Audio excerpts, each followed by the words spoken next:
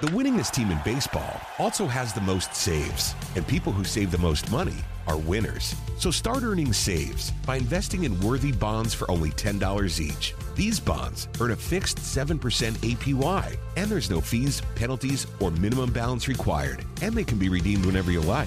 You can even round up everyday purchases to buy additional bonds. Go to worthybonds.com/save. That's worthybonds.com/save and save and win.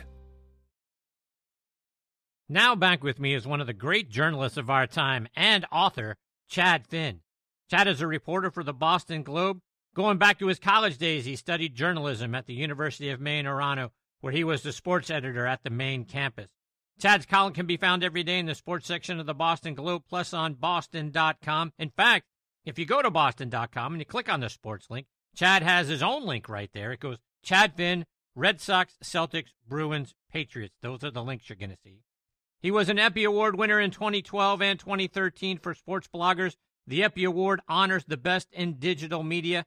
He's been named a top 100 follow in sports by Sports Illustrated and voted one of the most popular sports writers in Boston. He's got a new book out titled The Story of the Red Sox, More Than a Century of Championships, Challenges, and Characters, where he has collected articles about the team from the last 120-plus years. And I couldn't be more honored that I get to have him back with me again today. Hey, Chad, thanks for coming back on the show. You bet, Chris. Great talking to you again. That was quite an intro. It was like What's My Life, or whatever that game show used to be called. This Is Your Life? Is that what it was? That's right. There you go. Dating myself with that one. So, Chad, I've got the book sitting here next to me. It's a fantastic read, truly a complete history of the Red Sox franchise. Kind of going back conceptually, what made you want to go all the way back to the beginning and tell this story? Yeah, the idea came from our publisher, Hatchet Books, New York, and Black Dog and Leventhal is the imprint that handled this, and they'd done a book for the Yankees back in 2012 with the New York Times. Same premise, telling the story of a legendary baseball franchise through the coverage of the most prominent media outlet in that market, which the Globe's been around longer than the Red Sox have been.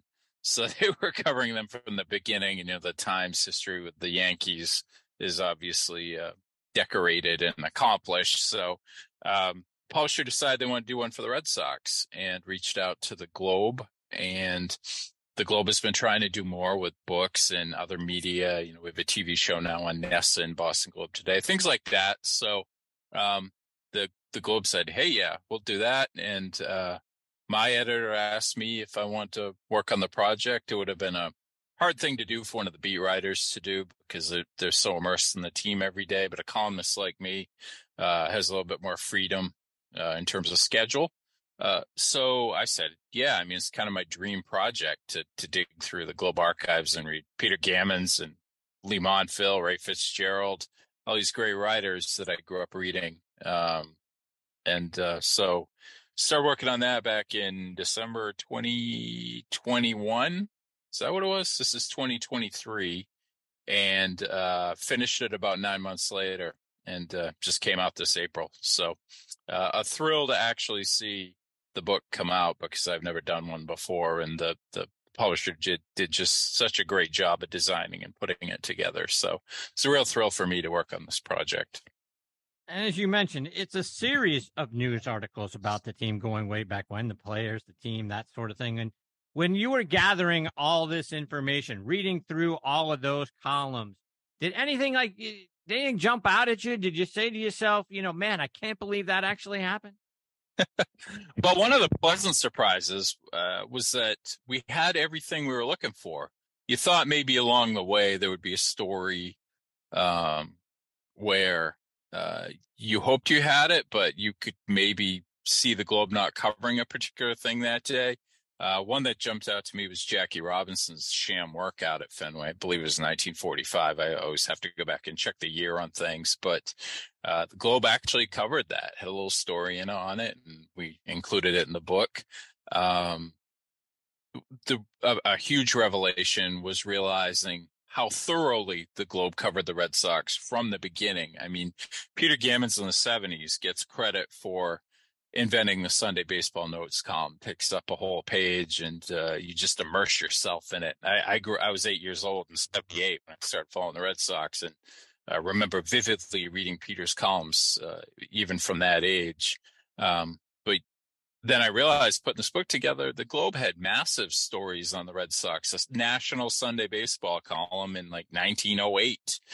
This writer named Tim Murnane, might be Murnane, I always mispronounce it, was a really terrific writer and had great resources with the team and just great insight on the team and connections, and really covered the team like you didn't expect somebody to do back in those days. And because the newspaper was the only place people could really find out what was going on at that point in terms of media, like World Series game stories were 3,000 words long back then. It covered every bit of play-by-play. And it was a revelation and a pleasant surprise to see just how much detail went into the older stories, because that was a history I really didn't know a lot about. One story in particular you asked was a Marine story on Chick Stahl in 1907, Red Sox legend. He was the manager at the time, who committed suicide, and obviously a huge, shocking story, huge font on the front page of the Globe. And the reporter just got incredible detail on what happened, because Chick Stahl's roommate, Jimmy Collins, another Red Sox legend, talked to him about exactly what happened. So the detail of this Red Sox legend ending his life, it was covered in remarkable thoroughness in the Globe by a reporter who had this great access to the team and the trust of the people with the team. So it's really cool to see that that was a part of everything from the beginning. Going back to the early 1900s, one of the many things that jumped out at me was an article from March 29, 1901, regarding Cy Young's loyalty to Boston's American League team. There were questions about his contract and where he would play, and he said he'd play in Boston or nowhere, and went on to say he had no respect for a contract jumper. When I've given my word to a man or to a club, the deal is closed. Talk about Cy Young, the two Boston teams that there were at the time, and his ill feelings towards the National League.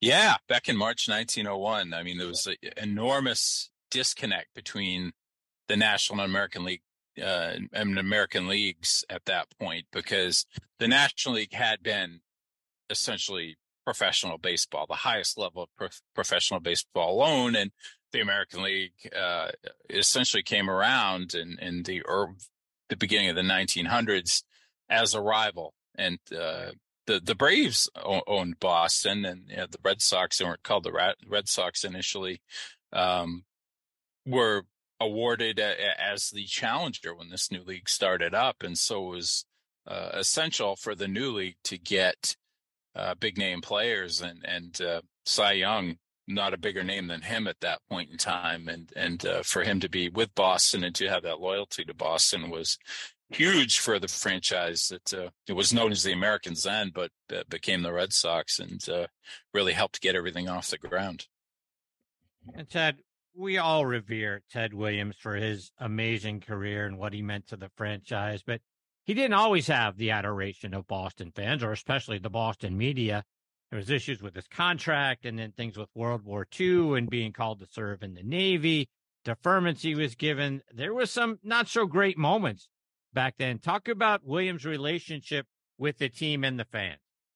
Yeah, I mean, that's something I wrote about in the opening to the book, of the kind of the connective tissue. I wrote the intros to each chapters, and then each the chapters are filled with the stories that the writers told at the time.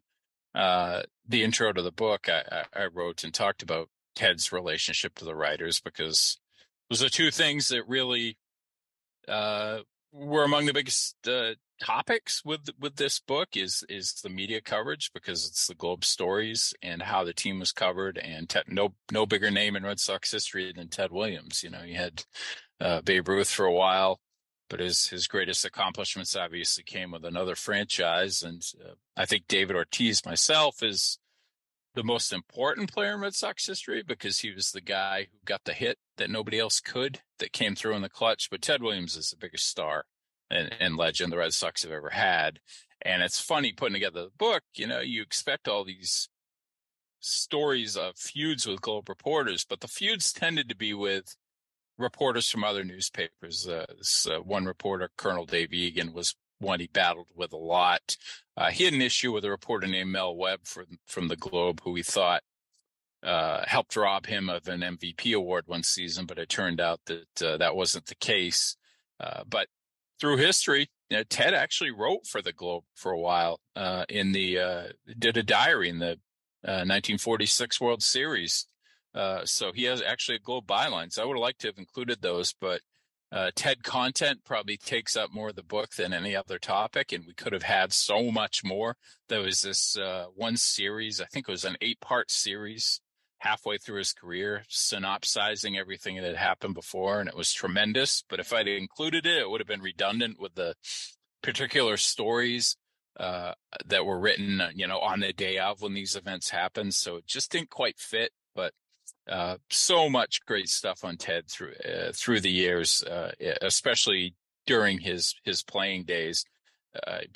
He did feud with the media, but he was also pretty accessible at times. And one of my favorite stories in the book is a Q&A with him early in his career, just kind of almost a getting to know you thing where he talks about his personal life a little bit, and just a great read because it takes you back to that point in time in Ted Williams' life and what it must have been like to be a guy who's on his way to becoming one of the great stars in baseball history. One of the details that I didn't know, we all know about the lone red seat in the right field bleachers and the 450-foot home run that he hit. And I didn't know that it actually hit that fan in the head, bounced further up into the stands. He didn't get the baseball. Someone else gets the baseball, ends up getting treated by the doc at Fenway Park and goes back and enjoys the rest of the game. But that's a detail I didn't know.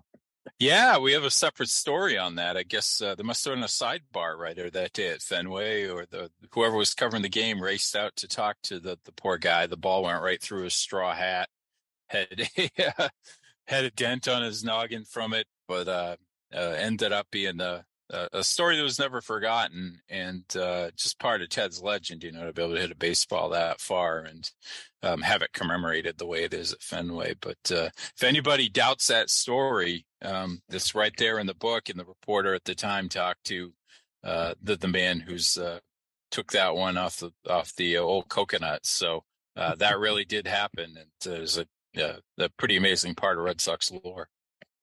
You talk about how clutch David Ortiz was, or prior to Ortiz, and Carl Yastrzemski was about as clutch as the Red Sox had. A great performance down the stretch, obviously, in 67 to help the Red Sox win the league that year. Wins the Triple Crown, but just goes on an absolute tear coming down the stretch to kind of carry the Red Sox to that title. Talk about what you learned about Yaz.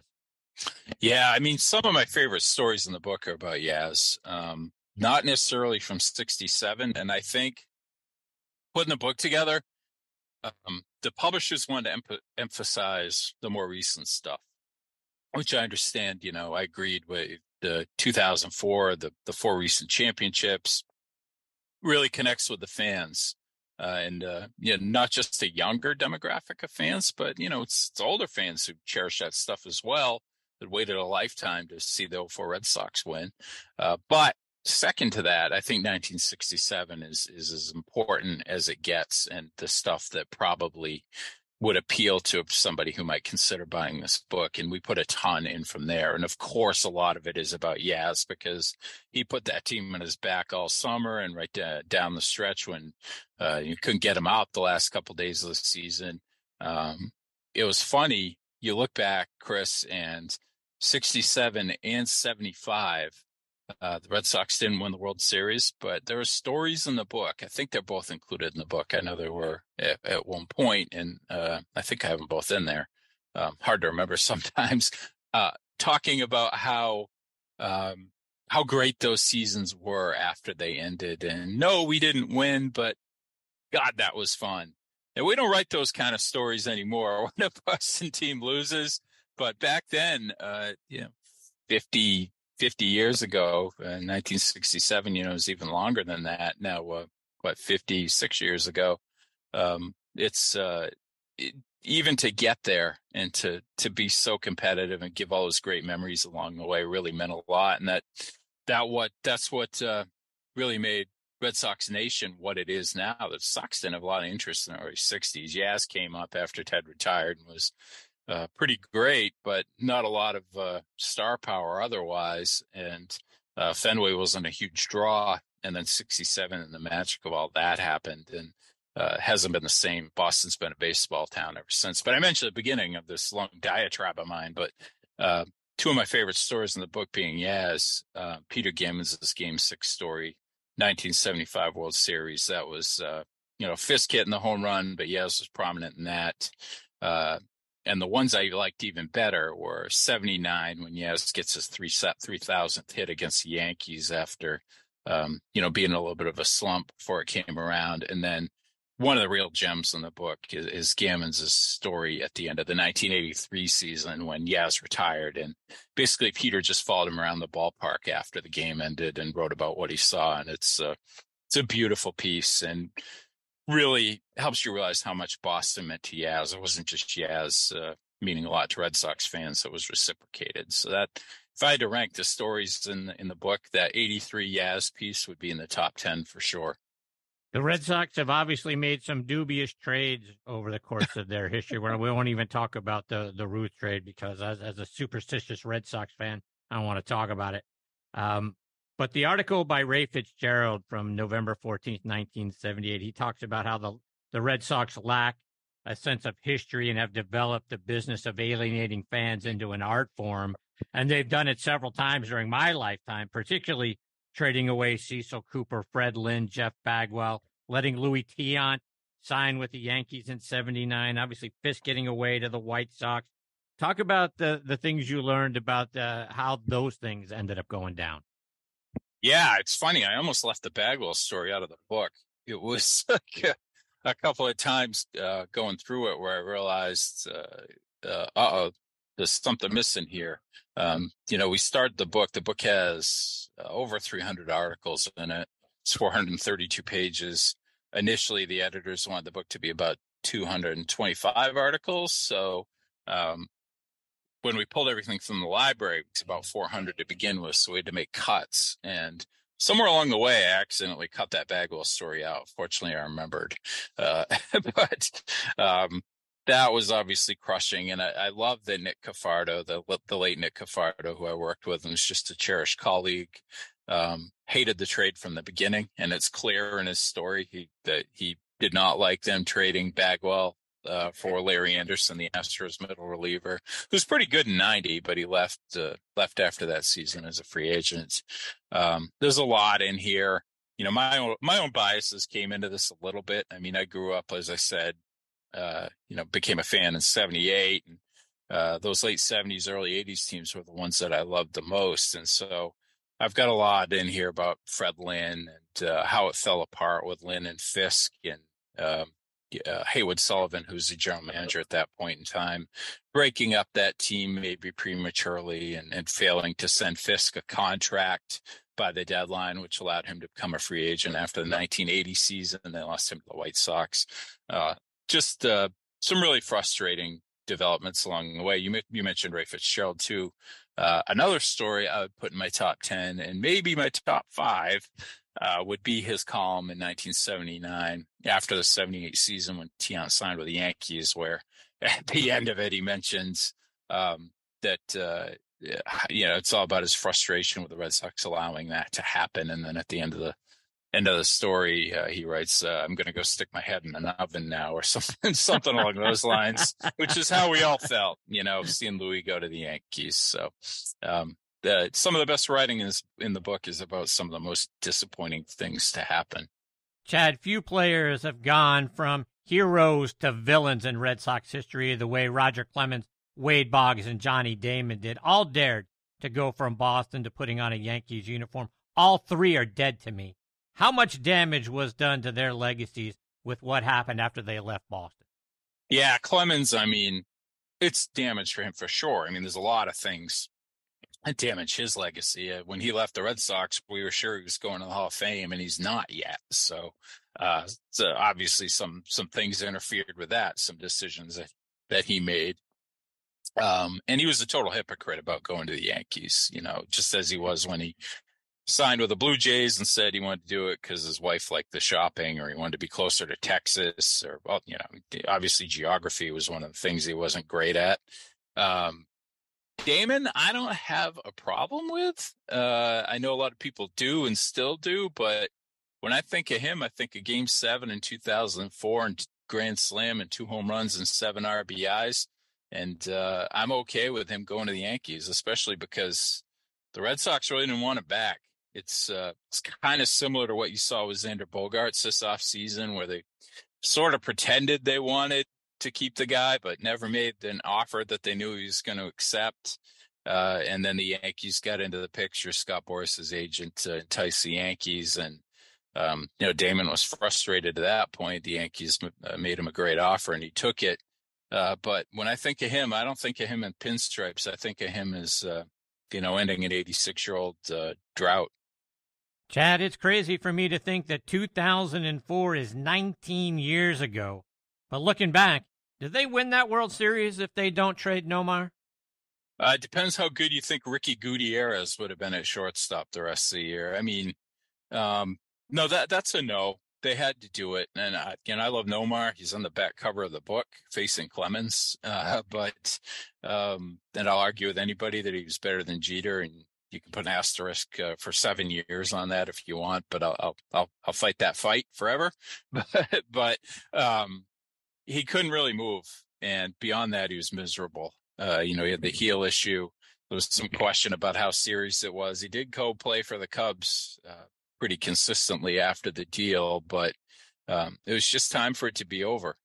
He couldn't be trusted to stay healthy. He was still productive as heck, but guy was miserable on a team that should have been pretty happy with the way their roster was constructed and the way the opportunities they had that year. So they had to do it. And then you bring in Cabrera, who's just this jolt of energy, this caffeinated player who played a tremendous shortstop. One of the things I liked about him, and Mike Lowell always did it too, every throw they made to first base was a strike. No matter how close it was, no matter how they had to rush it, they'd hit the first baseman right in the chest.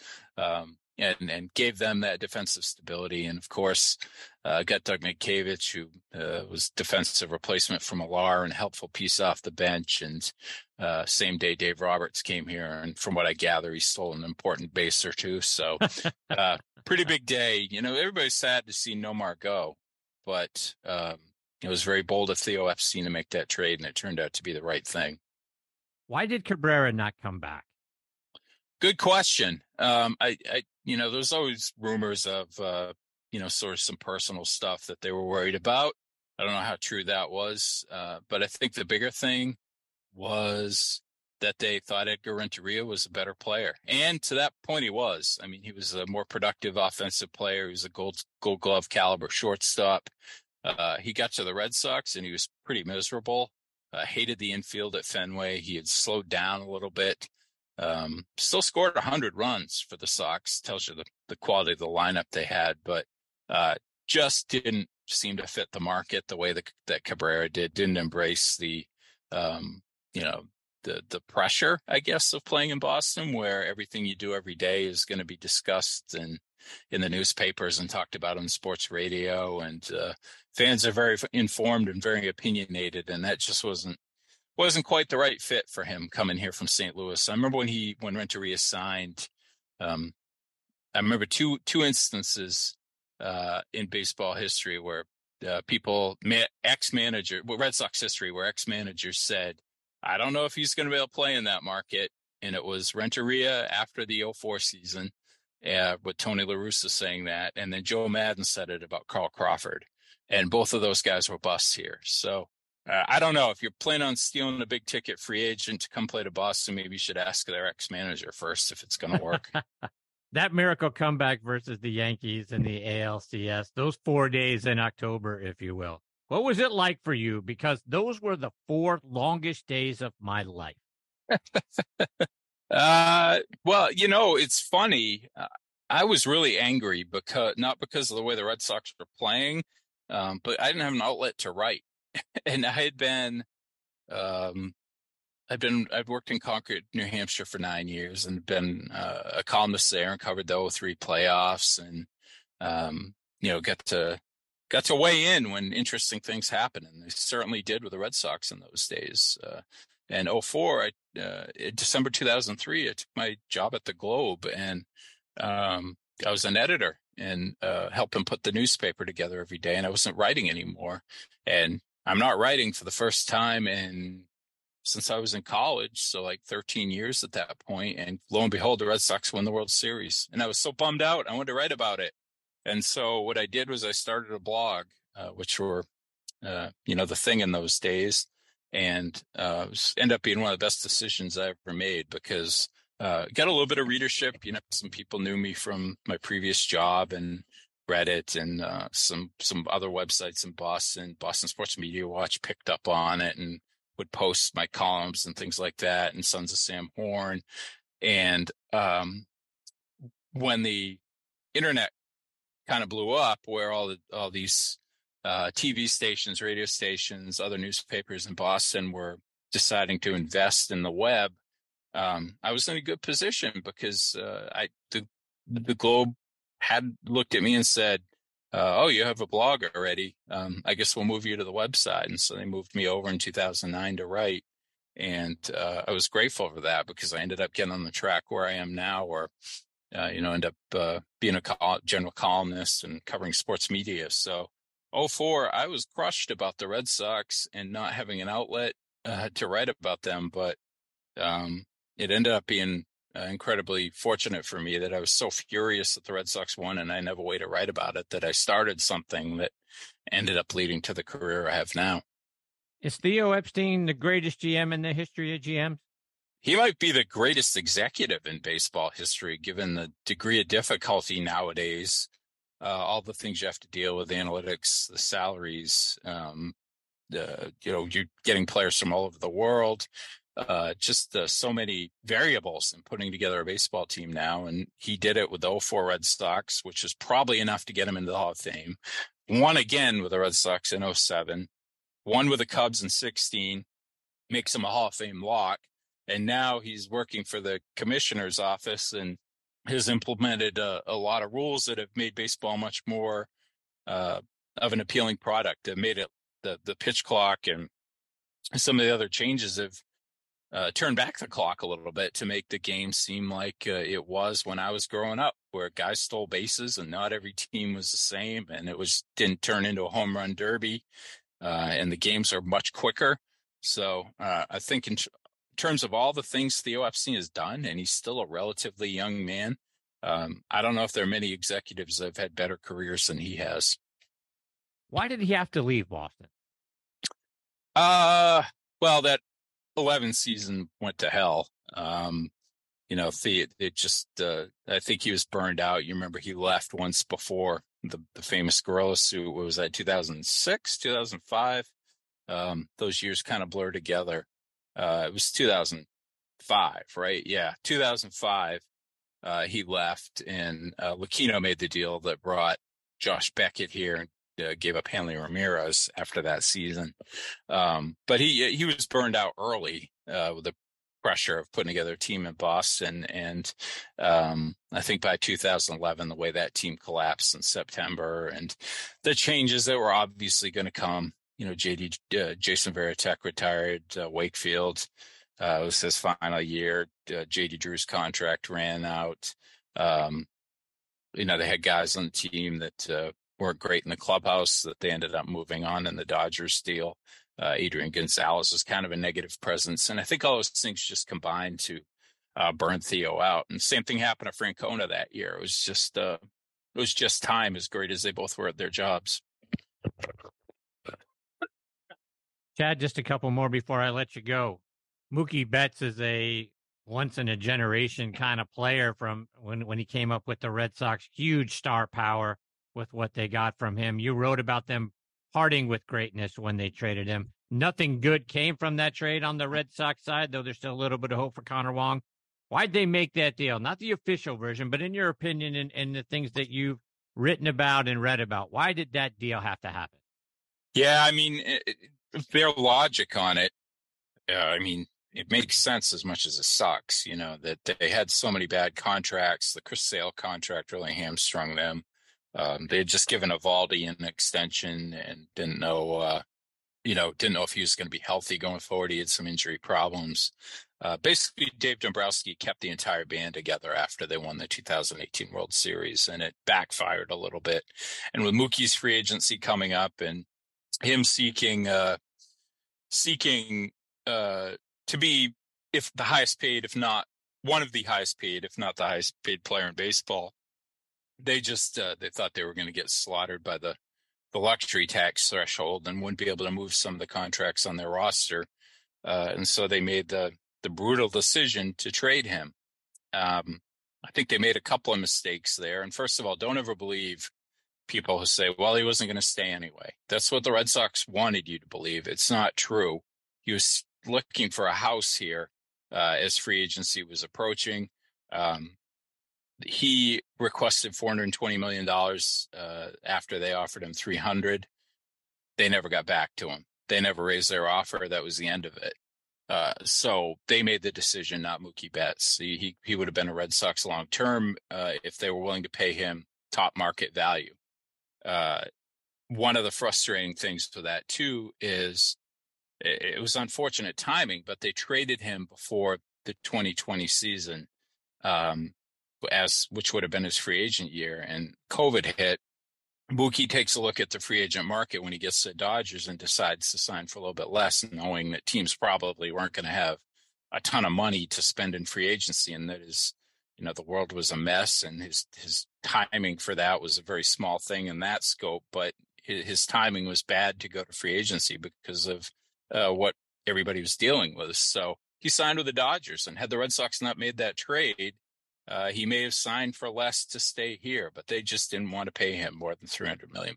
So it's not a brutal trade. I mean, Verdugo's had a nice first half this year. Maybe he'll be an all-star. Who knows? Wong looks like a keeper, terrific defensive catcher, at least with a little bit of pop, but it's Mookie Betts. It's the kind of guy who, when we were growing up, would have been with the Red Sox for life, like Yaz or Jim Rice or somebody like that. So I wish him well with the Dodgers, but I wish we got to watch him here for his whole career.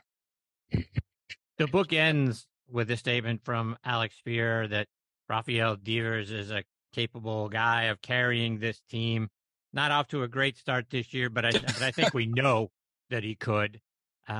Your thoughts on Devers, his ability to be the guy that takes up the torch that maybe Mookie Betts would have had, and then where this team goes the rest of this season?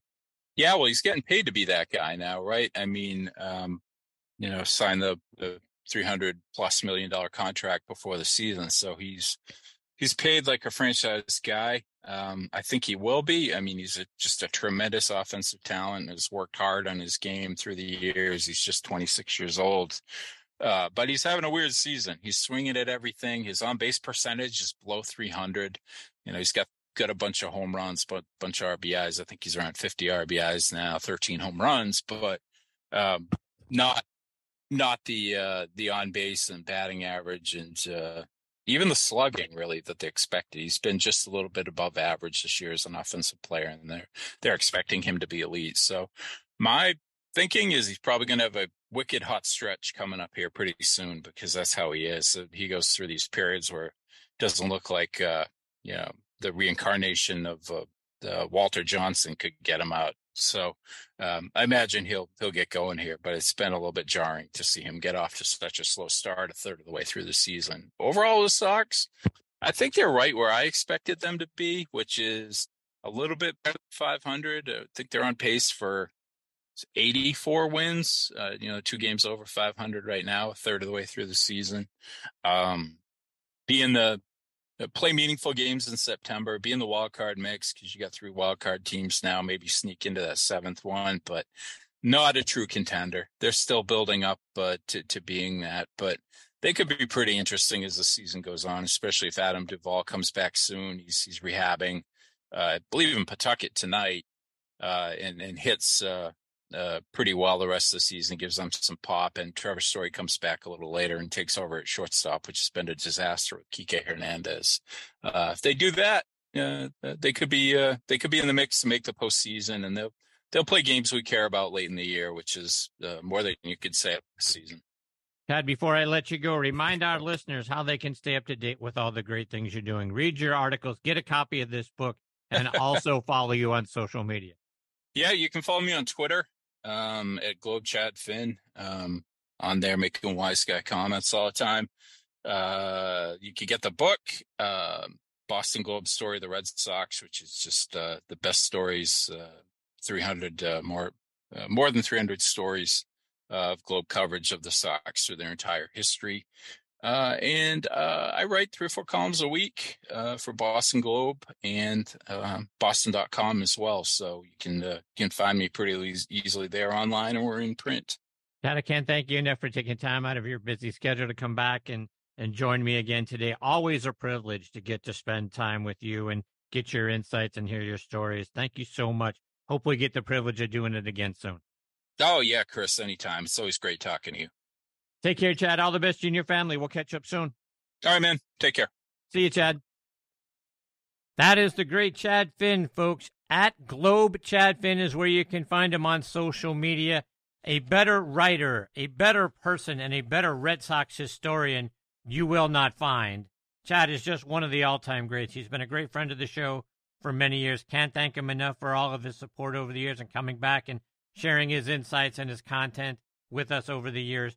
Fantastic guy, and this is a spectacular book. If you are a Red Sox fan, you have got to own and read this book. You're going to learn so much from cover to cover about the history of this franchise.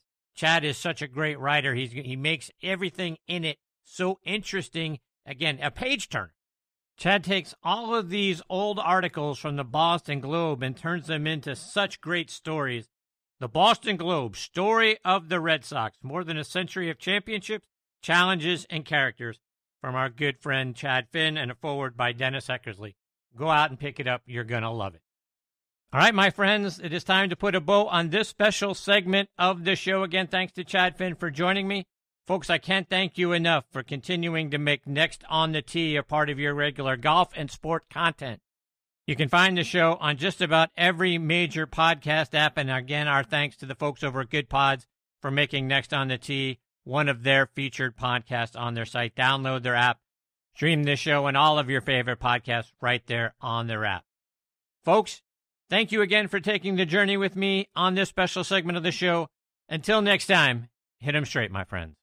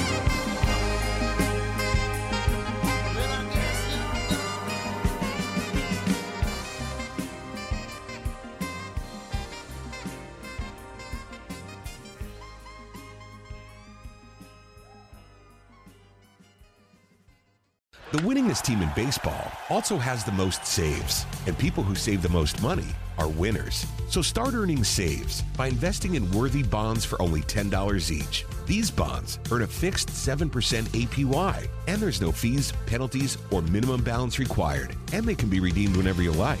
You can even round up everyday purchases to buy additional bonds. Go to worthybonds.com/save. That's worthybonds.com/save and save and win.